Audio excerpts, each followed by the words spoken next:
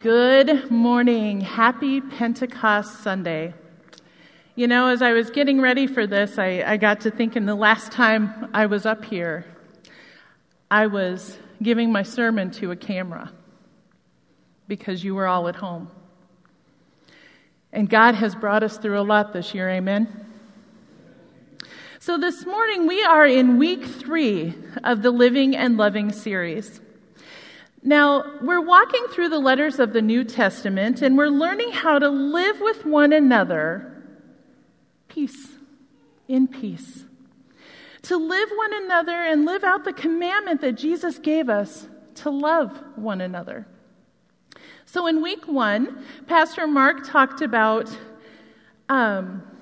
mother's love. Had a moment there. The mother's love and walked through Romans with that. And then last week, he walked through Ephesians and talked about loving thy neighbor. And this week, we're going to talk about Philippians 1, 12 through 14. And I encourage you that if you haven't caught up with the other sermons in this series, to go back and watch them. You can catch them in our Church Center app. You can see them on Facebook. They're also on YouTube. You can also find them on our website. So we've made them available in a lot of different venues. But today, as we walk through Philippians 1, I want us to see how prisons of pain can be used for God's glory. Because there are painful things that happen in our lives. And we may find ourselves imprisoned in that pain and in a dark place that we don't even mean to be in. We can experience grief in many different ways. We can experience grief from the loss of a job, from financial difficulties, from the loss of someone that we love dearly.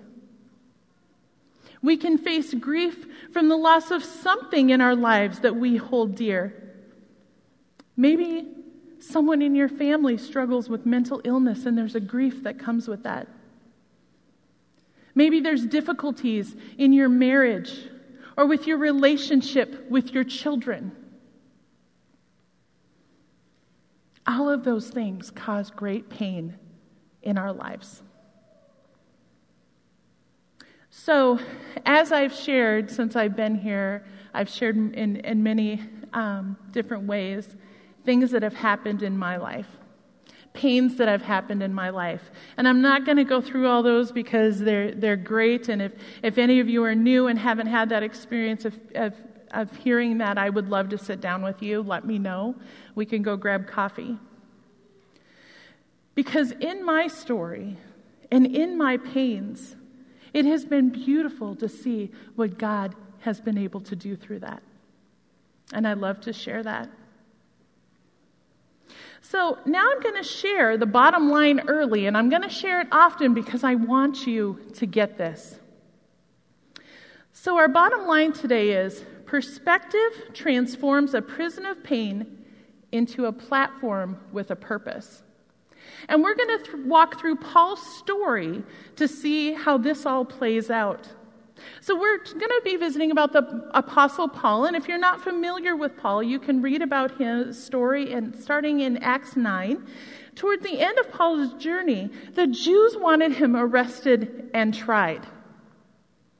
The leaders couldn't substantiate any of the charges against him, and so they didn't want to deal with people that were angry and the mobs that wanted him charged, and so he just remained in prison. And so that's where we're going to start today. So let's go ahead and we're going to go to Philippians 1, and we're going to start in with verse 12. But first of all, I want to talk a little bit about what Paul's prison was.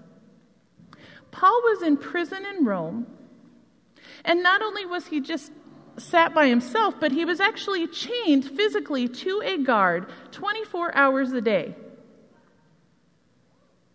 That couldn't have led for a whole lot of privacy, could it?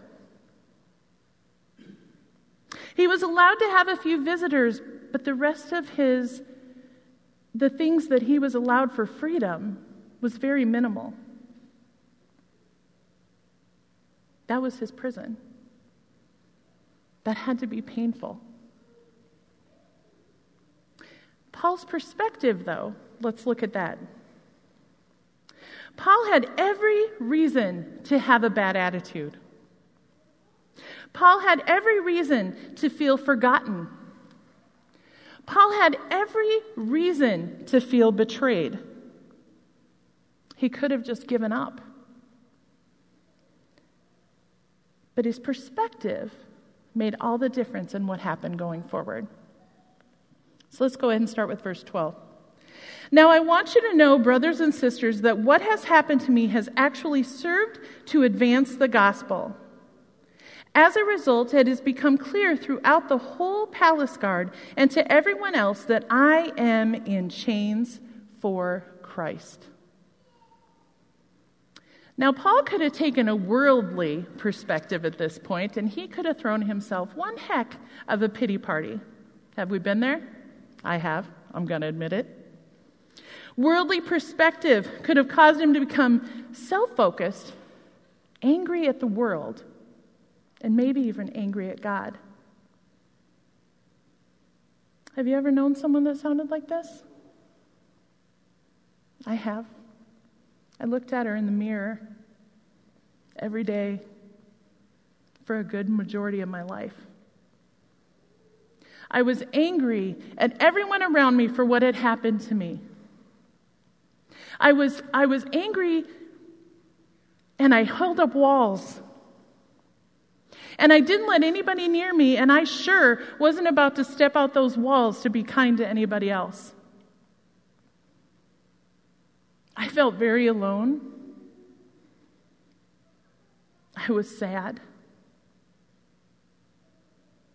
As a matter of fact, when I was in my early 20s, I was hospitalized because I attempted to take my life. I had it all planned out. But God sent someone into my life to see where I was at and to see the pain where I was in. And I thank God every day that I was able to get help and that I can be here today. If Paul would have taken a worldly view of what was going on with him and how he was being treated, everything would have changed.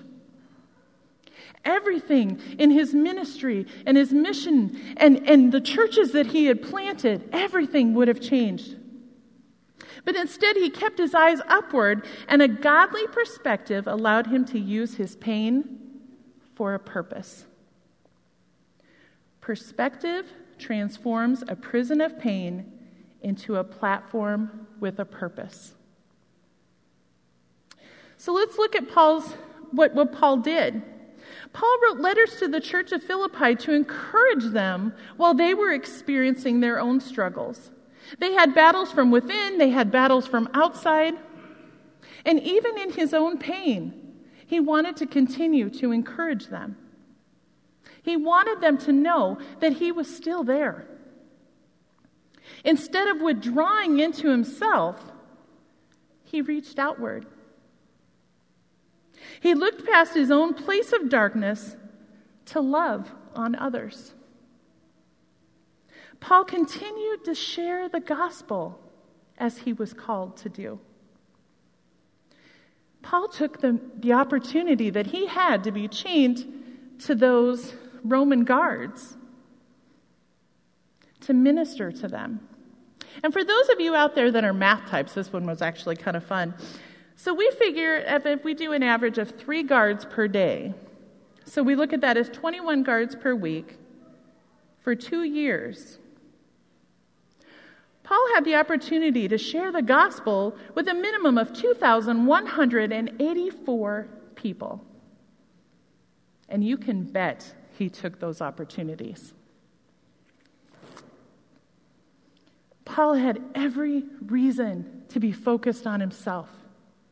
He had every reason to hold on to all of his hurt and all of his pain in that current season he was in.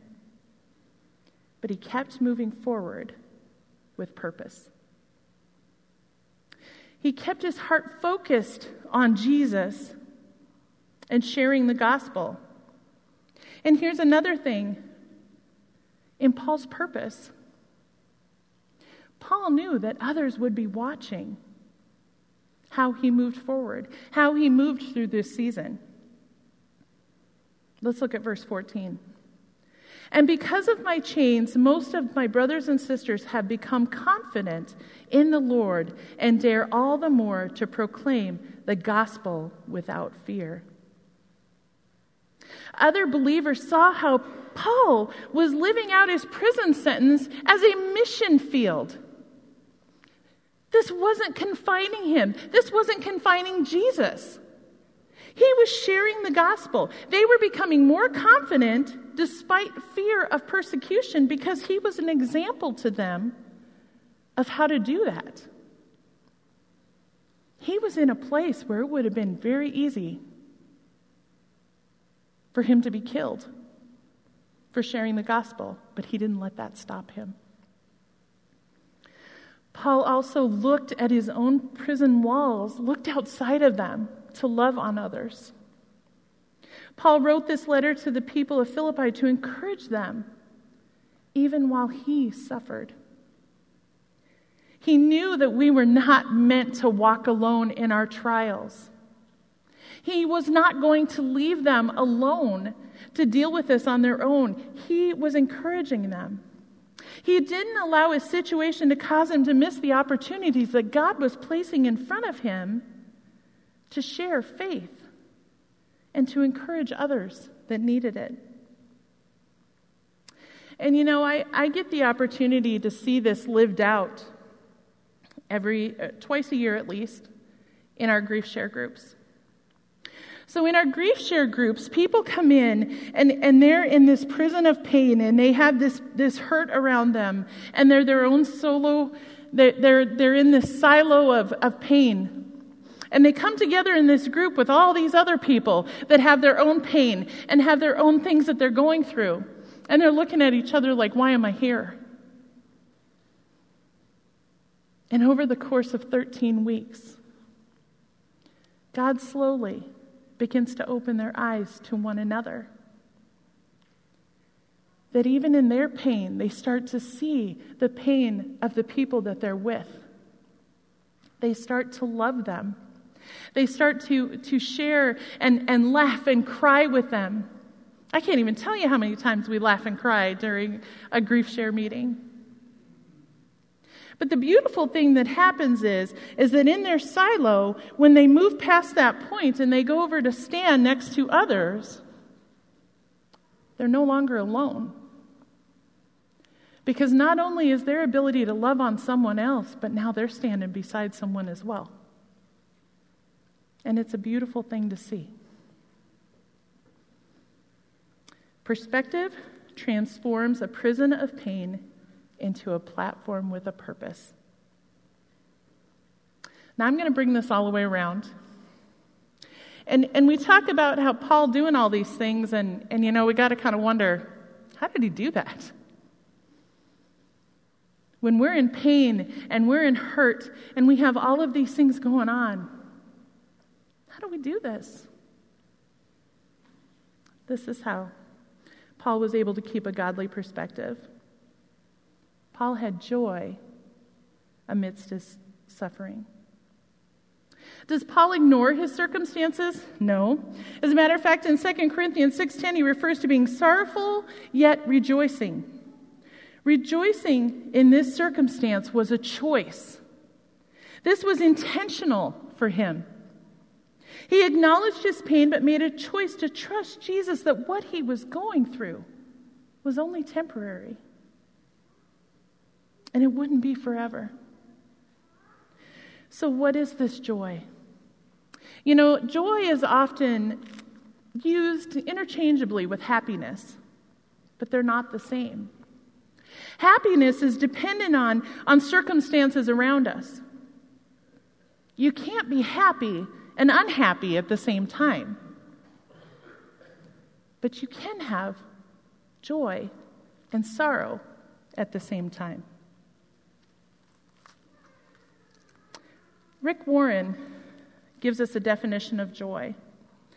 Joy is the settled assurance that God is in control of all the details of my life. The quiet confidence that ultimately everything is going to be all right. And the determined choice to praise God in every situation. Every situation. In the valleys, on the mountaintops, it is a choice to praise Him. Joy is not dependent on our circumstances. It is confidence in knowing that He is bigger than anything we are going through. It means praising Him in everything and every season we are in. It is trusting that what Jesus did for us on the cross means that what we are experiencing here is not forever. Joy comes from holding on to the hope that we have in Jesus Christ. Hope comes from believing that He will come again. Hope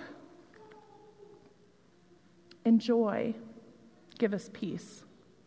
You know, and as I was preparing for this message, something became very obvious to me. You know, as I share my story, I've talked about the peace that God gave me after my son died. Within the next couple of days that He gave me, that my son was with him. And now, as I read through this and I studied for this, I realized that peace was joy. I was experiencing joy in my sorrow. He was with him, and He told me that. He laid that on my heart. And a mama's got to be happy for that, right? Even though the rest of me wasn't feeling very happy, but I found joy, and I found comfort, and I found peace in knowing where my son was.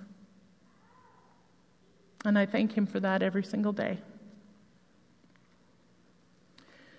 John tells us in John 16, "Very truly I tell you, you will weep and mourn while the world rejoices. You will grieve, but your grief will turn to joy. A woman giving birth to a child has pain because her time has come, but when her baby is born, she forgets the anguish because of her joy that a child is born into the world. So with you, now is your time of grief, but I will see you again, and you will rejoice, and no one will take away your joy." So why is this important? Because there's a good chance, actually I can almost guarantee, that you will either live through a prison of pain or you will love someone through one. And I want to talk to you about walking with someone who is hurting. Because something that I've learned through Grief Share is that, you know, and through my own grief, is that often people didn't know what to say, so they just went away. Oftentimes we think that we have to be able to recite 5 scriptures that have to do with their situation, and we don't. Oftentimes we think that we need to have all the answers to be able to help them. And you know what? Here's the thing. You're probably not going to be able to give them to them because they're not going to be right for their journey anyway. What you do need to be able to do is just show up. Someone who is hurting, they don't need you to fix it for them. They just need you to come alongside them and just be there. You know, when I lost my son, I can't tell you who came to the funeral. I can't tell you who brought dinners over. I can't tell you who wrote cards. So I was numb. But one thing that stays with me, that I do remember, is that there was a pastor at the church that I was working at over at Westminster Presbyterian, and her name was Val Putnam. And Val showed up at my house at 9 o'clock in the morning. She was right on time at 9 when she said she'd come. And she walked in and she didn't say a word. She came in and she sat down on the couch with me, and she crossed her legs just like I was. We were crisscross applesauce on the couch. And she held my hand and we cried. And I remember every bit of that because I wasn't alone. So just show up. Just trust that you don't have to have the answers. People just want you to be there. So in closing, for those of you who are in prison now with some sort of pain, whatever that looks like, I pray that today is a turning point for you. We're going to open up the altars up here, and if you want to come forward and just lay it to God, He has a purpose for you. He doesn't want you to be stuck in this.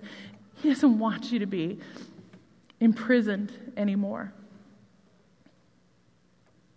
I pray that you will allow your prison to be transformed to a platform to live out the purpose that God has designed for you. I pray that you know that God loves you too much to leave you there. And for those of you who aren't imprisoned, for those of you who are saying, you know what, I'm on a mountaintop right now, I pray for you for eyes to see those around you who aren't okay. For those that you can come alongside and love on. I'm going to leave you with this quote. We cannot cure the world of sorrows, but we can choose to live in joy. Let's pray.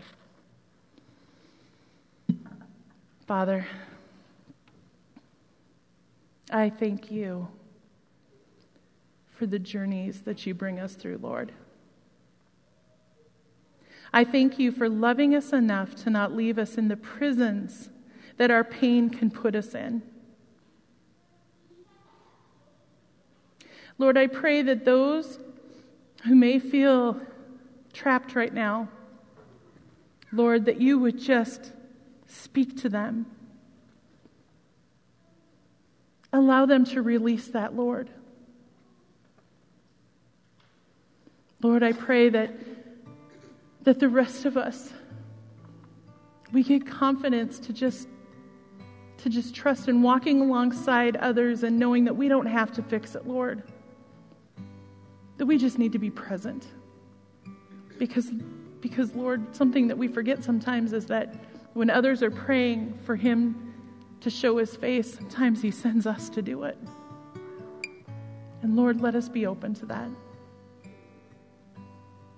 Let us use our pain and keep a perspective that's focused on you, so that as we move through that, we still continue on our journey that you have placed us on.